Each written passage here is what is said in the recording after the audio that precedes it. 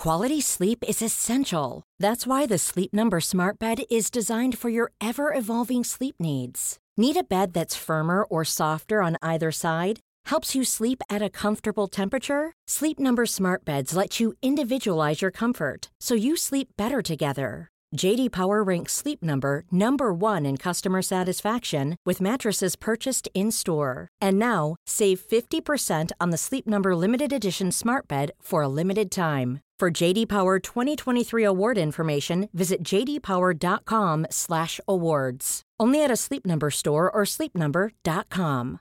Ready to pop the question? The jewelers at BlueNile.com have got sparkle down to a science with beautiful lab-grown diamonds worthy of your most brilliant moments. Their lab-grown diamonds are independently graded and guaranteed identical to natural diamonds, and they're ready to ship to your door. Go to BlueNile.com and use promo code LISTEN to get $50 off your purchase of $500 or more. That's code LISTEN at BlueNile.com for $50 off. BlueNile.com, code LISTEN.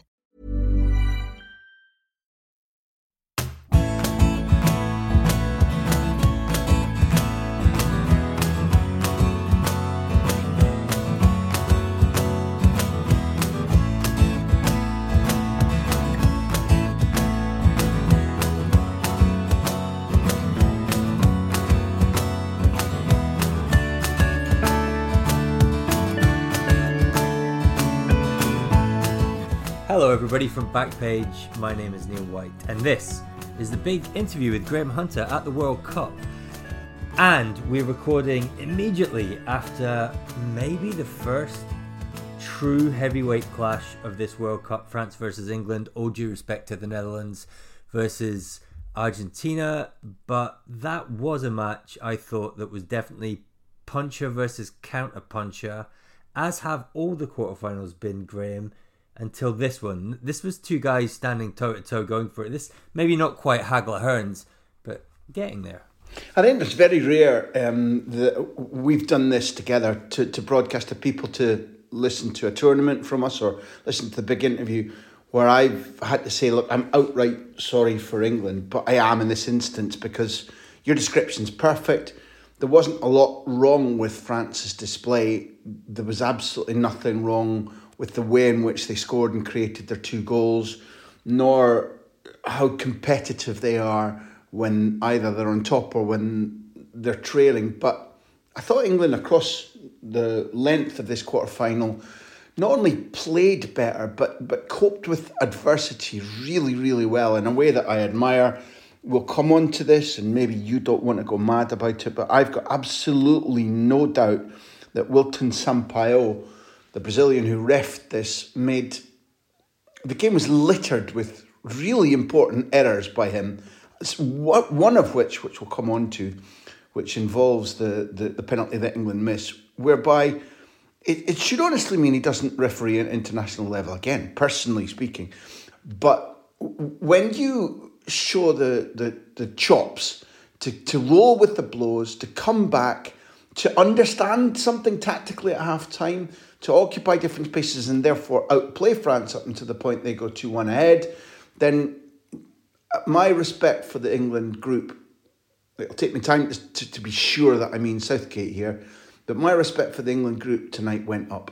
Graham, you and I were messaging each other backwards and forwards, and definitely sort of midway through the second half, you know, you'd identified the fact that the English midfield had started to associate better, and that had turned the tide. And I guess what you're kind of hinting at there is something changed at halftime, and who was doing the talking in that dressing room at halftime? In the first half, what was patently obvious to me was that France had a structure whereby they thought that they could pin both of England's fullbacks, both of whom are dangerous in either pace and power or distribution, if we're talking about Walker and Shaw.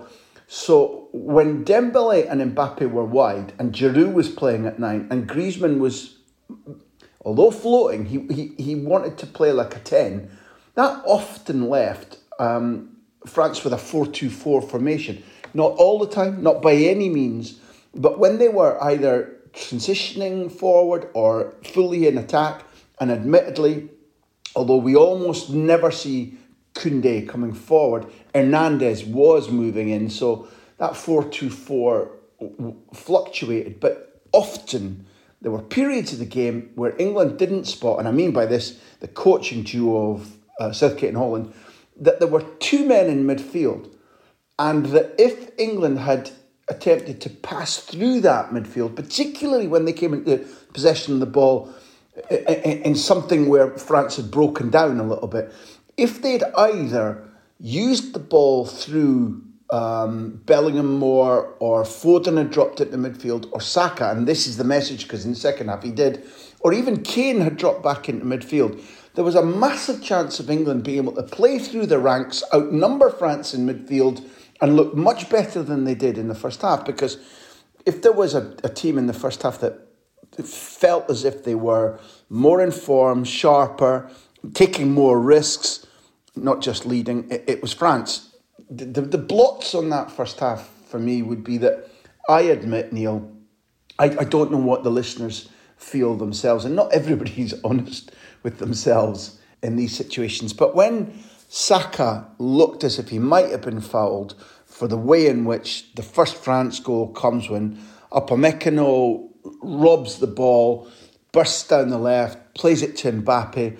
Mbappe plays it inside to Upamecano again. The centre half, who's now in a really advanced left midfield position, turns, lays it into Mbappe's path. Mbappe sends it across to Dembele, and Dembele then lays it into Griezmann. The bit that I didn't like initially was Rice, because if you watch the way that the play develops, Rice in the midfield gets bypassed when Mbappe comes away from him off Upamecano's ball, takes a look to his left towards Pickford's goal and thinks, my job is back there. The trouble with that is, and you can always, when you concede, you can obviously always pick errors, but just in terms of practice, good practice, and remember, I adore Declan Rice. I think he's a magnificent player, but who's still in development, who's still relatively young. I haven't looked, I guess he's still 24. He said recently that he thinks to develop, he needs to start to play Champions League football. And maybe this element was a little example of that. Because when he looks left and runs in towards the defence, I'm not sure if it's Rabiot or Giroud he's thinking he needs to pick up. But the left centre-back, Maguire, doesn't say, I've got that covered. And Maguire and Stones are off their men. They need to push 2 steps up, send Rice back, even look to his right, back into midfield. He doesn't do any of that. So when Dembele brings it inside to Griezmann can lay it off to Tchouaméni, and only Bellingham sees it. And Rice has just forgotten the way in which, for example, the Netherlands scored against USA. This idea about the last man arriving at or around the edge of the box can actually be, in these games of tight spaces and tight margins, the most dangerous man.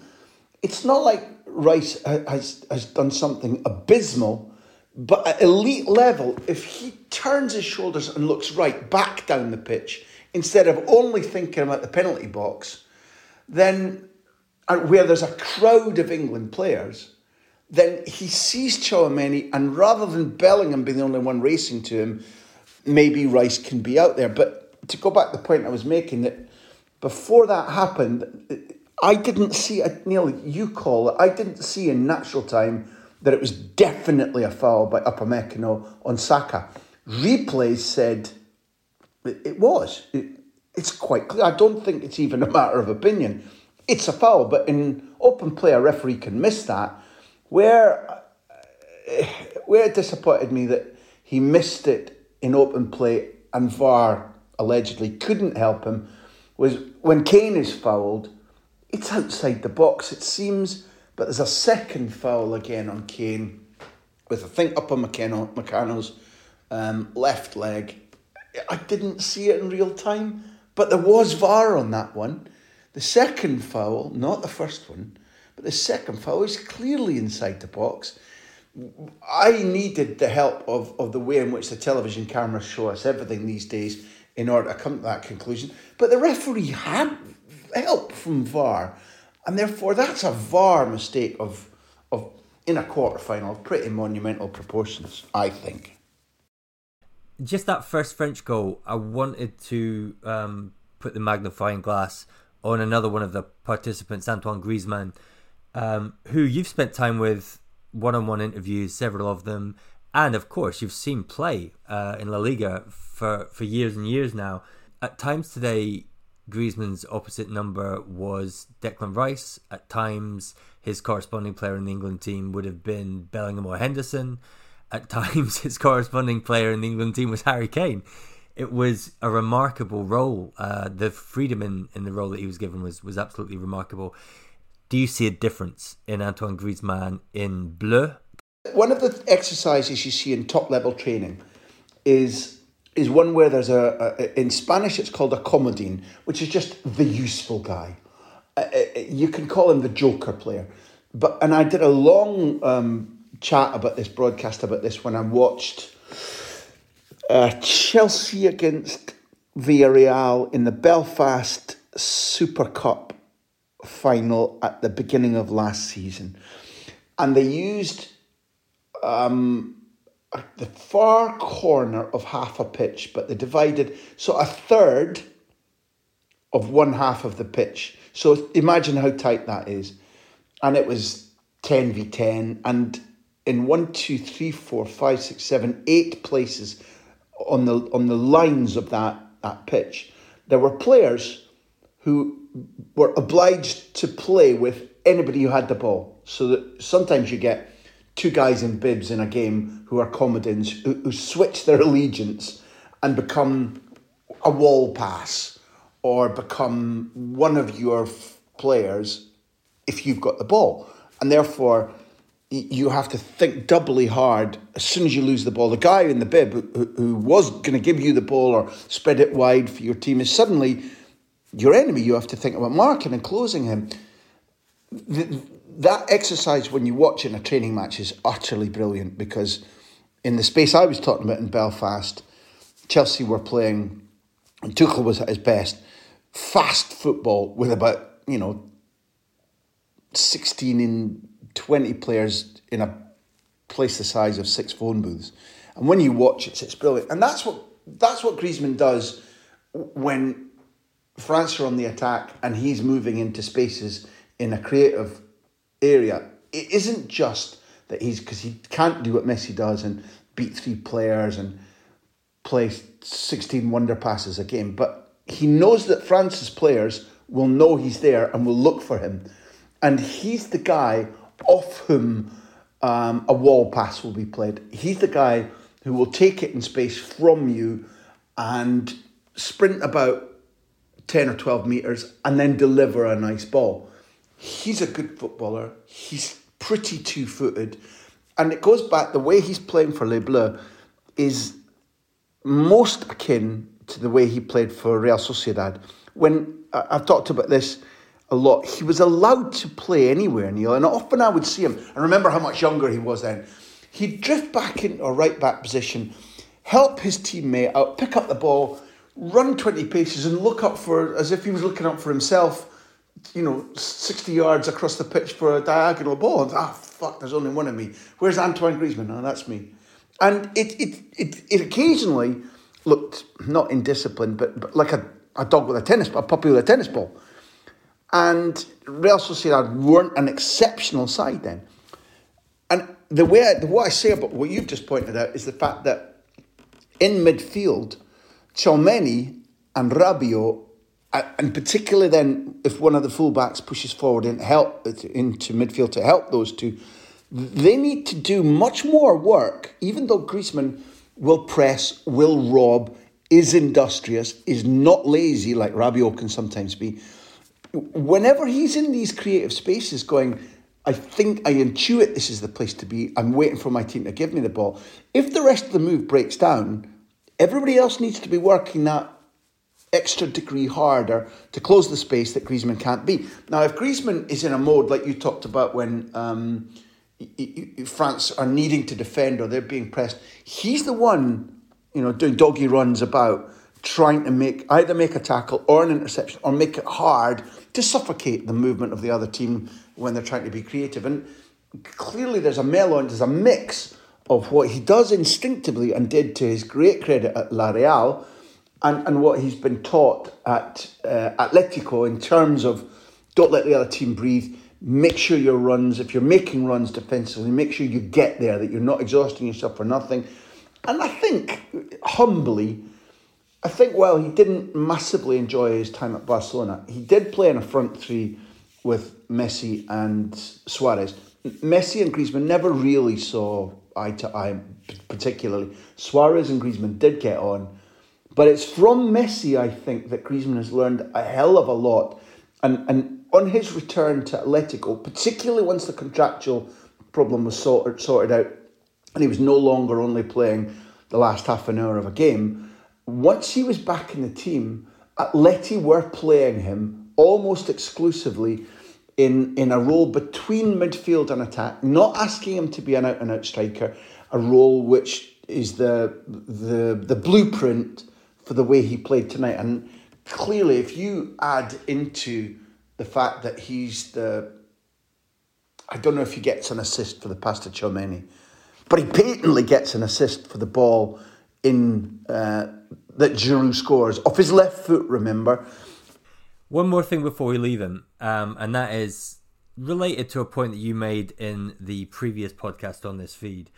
You were talking about this World Cup in particular, given the unique stresses on the players that we're watching, being decided by substitutions, the timing of the substitutions, the choices of who to bring on and who to take off. Griezmann was on a yellow and he was in the red zone. I mean, he was in the red zone. There was a couple of challenges that he made, definitely one free kick that he conceded, that the England players were priming the referee, almost to kind of tee up, well, if you're not going to give him that second yellow now, it's got to be the next one.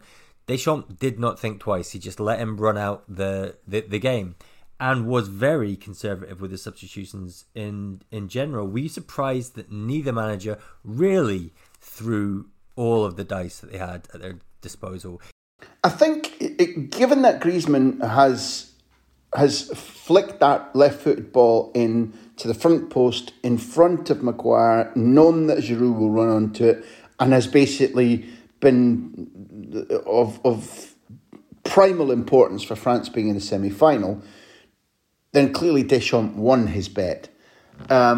We've seen it before in this tournament where managers with a player on a yellow card just say, I need that guy so much. So the booking's 2 minutes before half-time. Not only is Griezmann not taken off, it's late in the game, whatever, 2 minutes before, about 80 minutes, something like that, in 79 minutes, that Griezmann creates the goal. I'd like to think that Deschamps, and if he's asked Guy Stéphane about the philosophy, the workings, as we used to say in maths, when I used to get all my fractions wrong, the workings were right, I think, because they've calculated that Wilton Sampaio, and let's not talk about favouritism, but Sampaio didn't look like a referee with any eagerness to send players off. He let so many challenges go, either by saying that's not foul, or next level up by saying that foul's not a booking, that if Deschamps decided the point you've made about not removing Griezmann because he went, this referee's tendencies flicks the probabilities towards my necessities. My necessities, I judge her to keep Griezmann on.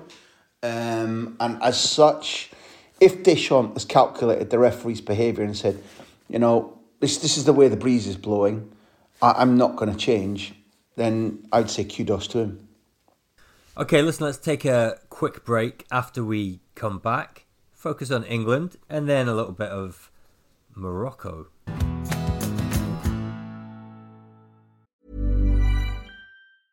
Mother's Day is around the corner. Find the perfect gift for the mom in your life with a stunning piece of jewelry from Blue Nile. From timeless pearls to dazzling gemstones, Blue Nile has something she'll adore. Need it fast? Most items can ship overnight. Plus, enjoy guaranteed free shipping and returns. Don't miss our special Mother's Day deals. Save big on the season's most beautiful trends. For a limited time, get up to 50% off by going to BlueNile.com.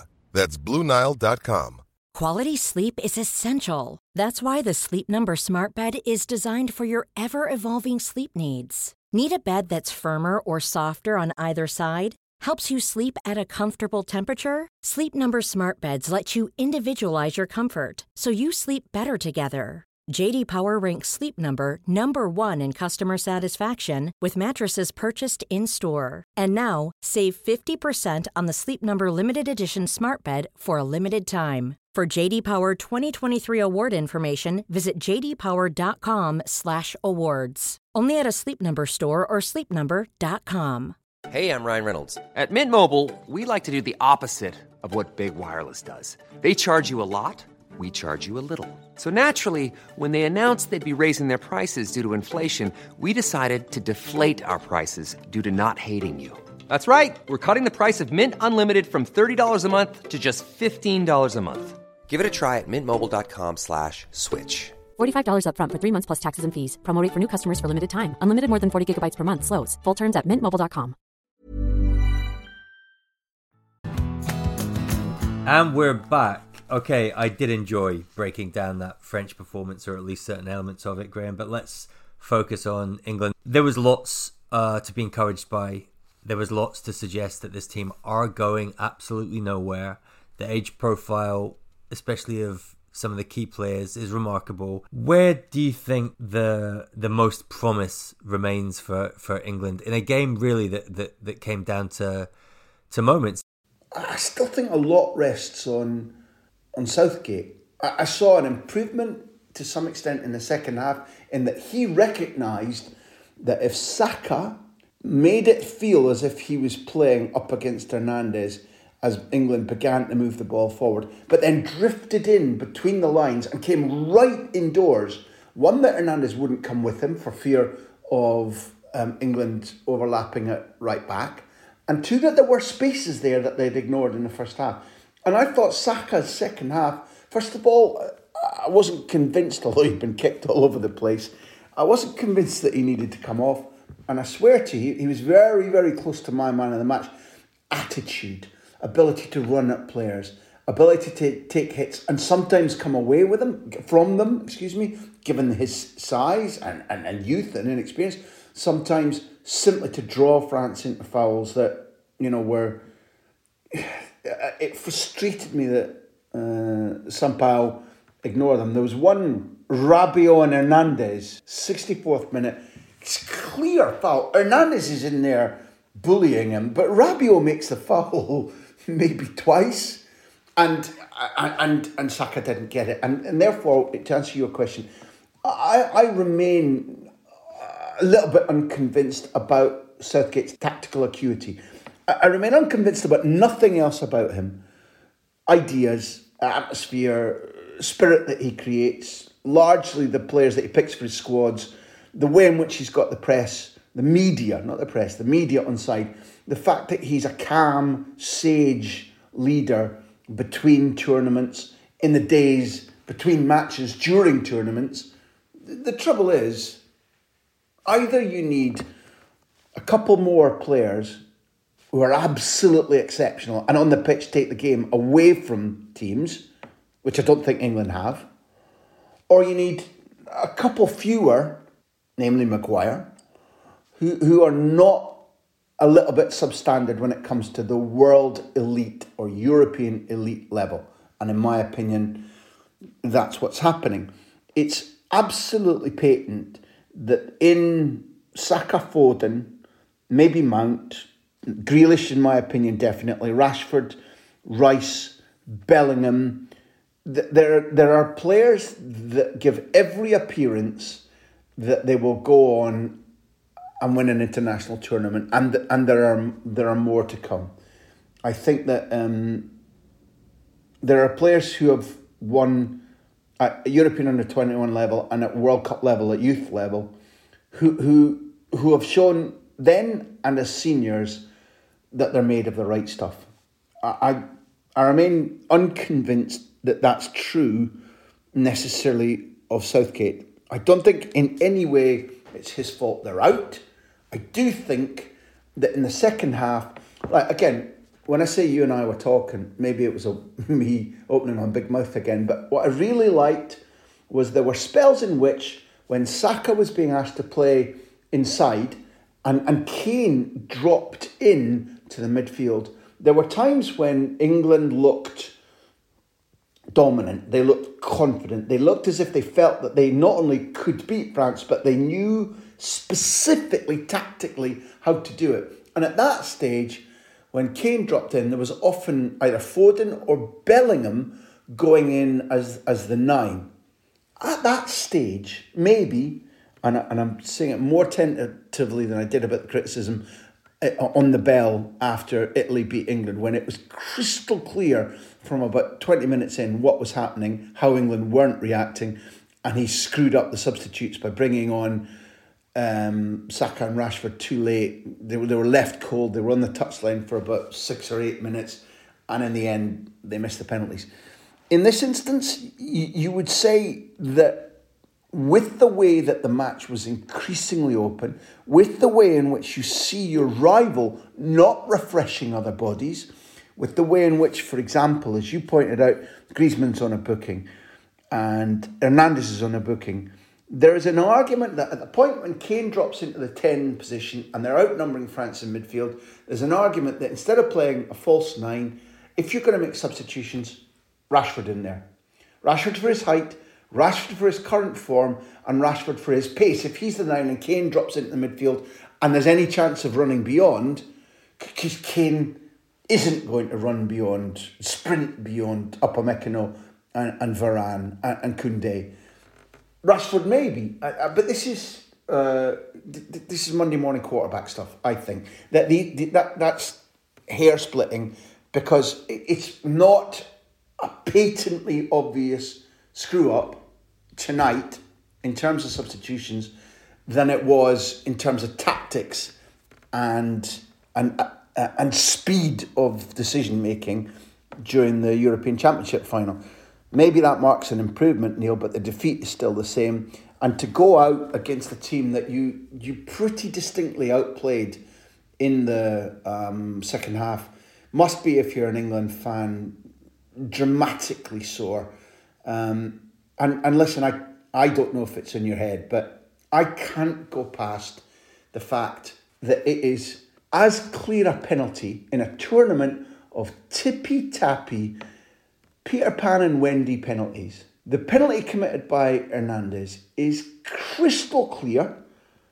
Anywhere else in the pitch, whichever colour of shirt is doing that to the other, it's a foul. If it's a foul in the penalty box, it's a penalty. He doesn't see it.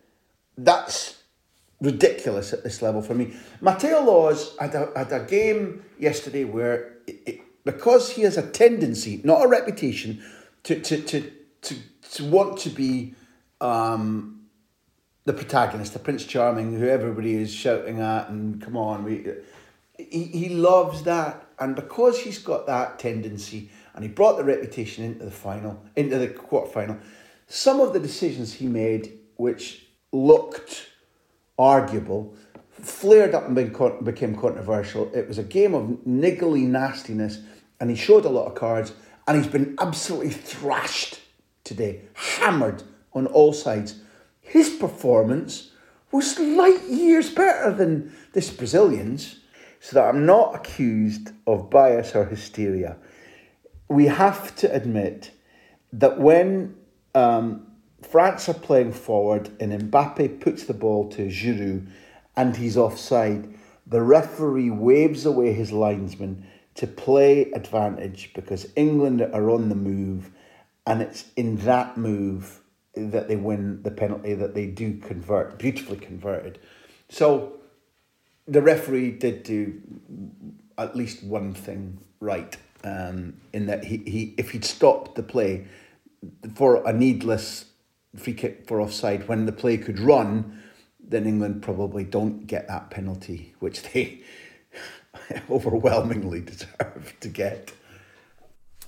Let's close by looking at a very unusual World Cup semi-final lineup. Croatia versus Argentina, France versus Czech's notes, Morocco. Yeah, to understand that Morocco are the first African nation in the semi-finals of a World Cup in history, the first Arabic nation in the semi-final of a World Cup in history is pretty thrilling. To understand that they've got there undefeated in a group whereby they had to play Belgium and Croatia, to know that they've beaten Belgium, that they've eliminated Spain, that they've eliminated Portugal, that they drew with Croatia, who potentially they could meet again in the final, is thrilling. They are very far from the most exciting team at this World Cup. That's not a criticism, I just think it's an outright fact. The excitement travels along the lines of seeing the way that the fans inhabit Doha, inhabit the stadium. The excitement travels along the lines of seeing Ashraf again stand out, as he did in Italy, as he has for Paris Saint-Germain. In my books, as he did for Real Madrid. It has felt for a long time as if trading him was an error. Amrabat today didn't have a game of the colossal size that he had against Spain. But Amrabat's performance against Spain, matched with his energy, his ingenuity, and the way in which he was able to protect an increasingly makeshift central defence partnership, because El Yamik, as good as he looked today against Portugal, is by no means a top-class centre-half. And at club level, I work in Spain and commentate on La Liga a lot. And El Yamik is far from a dud. But to count on him to do that, particularly after losing Romain Saiss before an hour is gone, and given that he was already missing Aguerd, and the fact that, you know, they go down to 10 men. So for them to produce such a massive performance from Ashraf Dari, from Yamik, but then the magic. Ziyech showed at Ajax that he's a magical player. At Chelsea, he's looked a limp biscuit. Yet the fans roar for him, clamour that he's given the ball all the time. Sofiane Boufal has never been in any way a poor player, but he's currently plying his trade at Angers.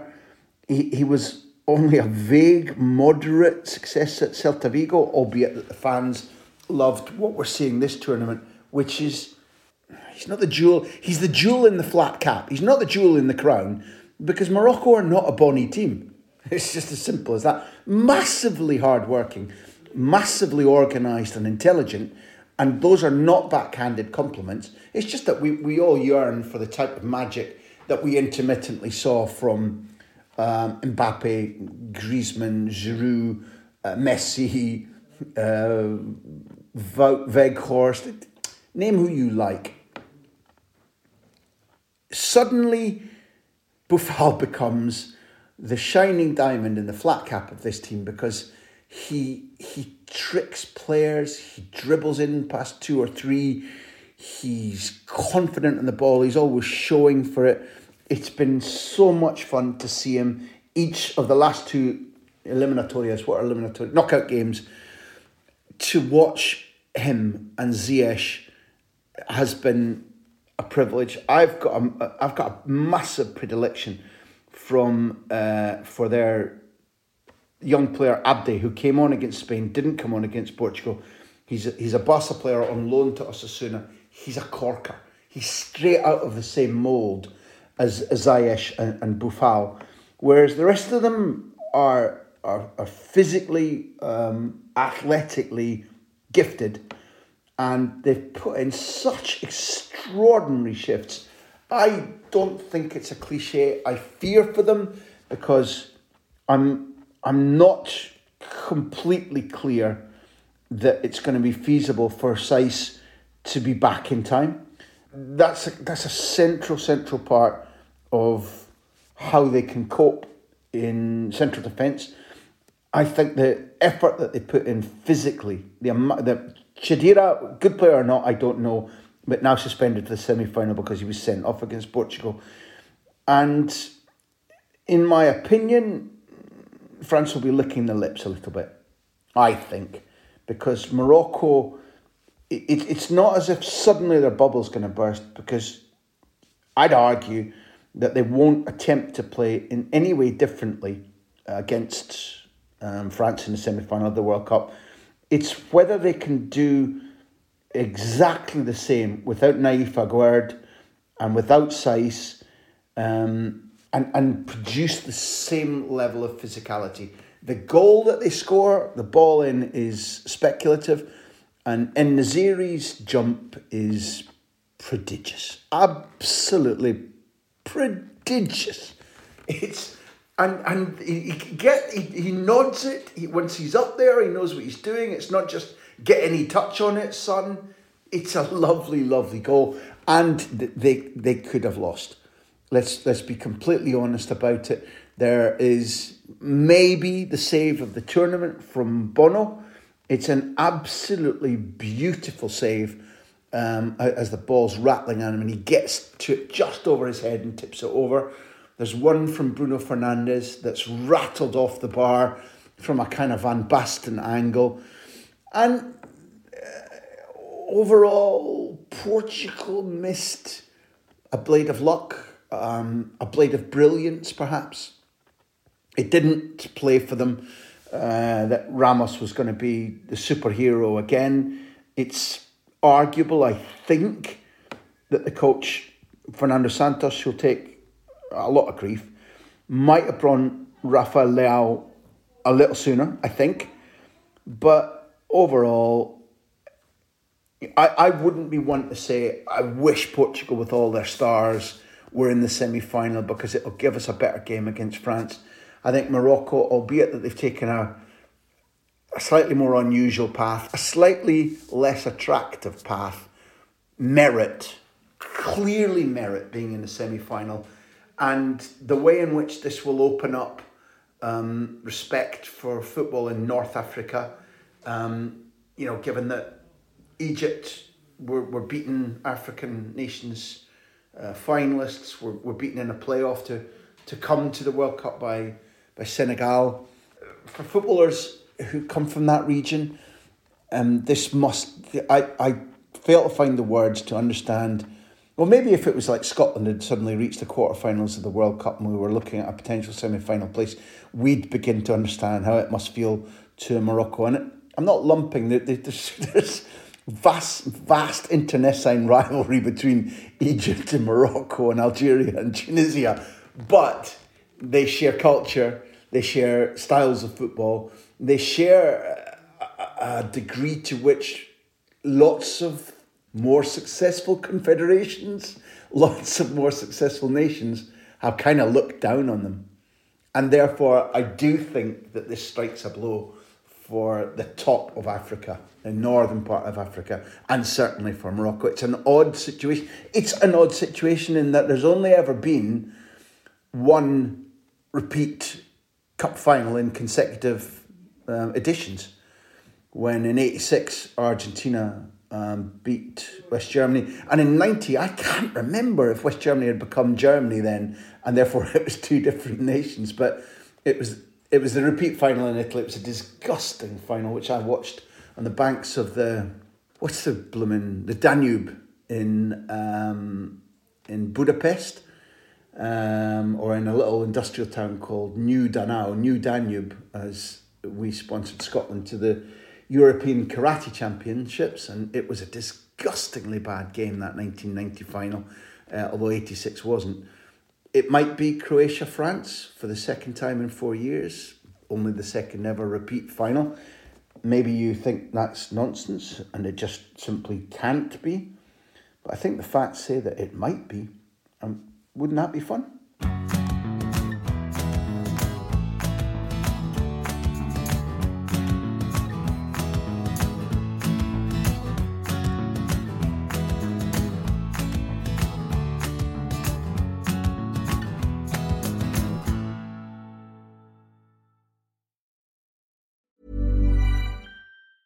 Small details are big surfaces. Tight corners are odd shapes. Flat, rounded, textured, or tall. Whatever your next project, there's a spray paint pattern that's just right. Because Rust-Oleum's new Custom Spray 5-in-1 gives you control with 5 different spray patterns. So you can tackle nooks, crannies, edges, and curves without worrying about drips, runs, uneven coverage, or anything else. Custom Spray 5-in-1. Only from Rust-Oleum.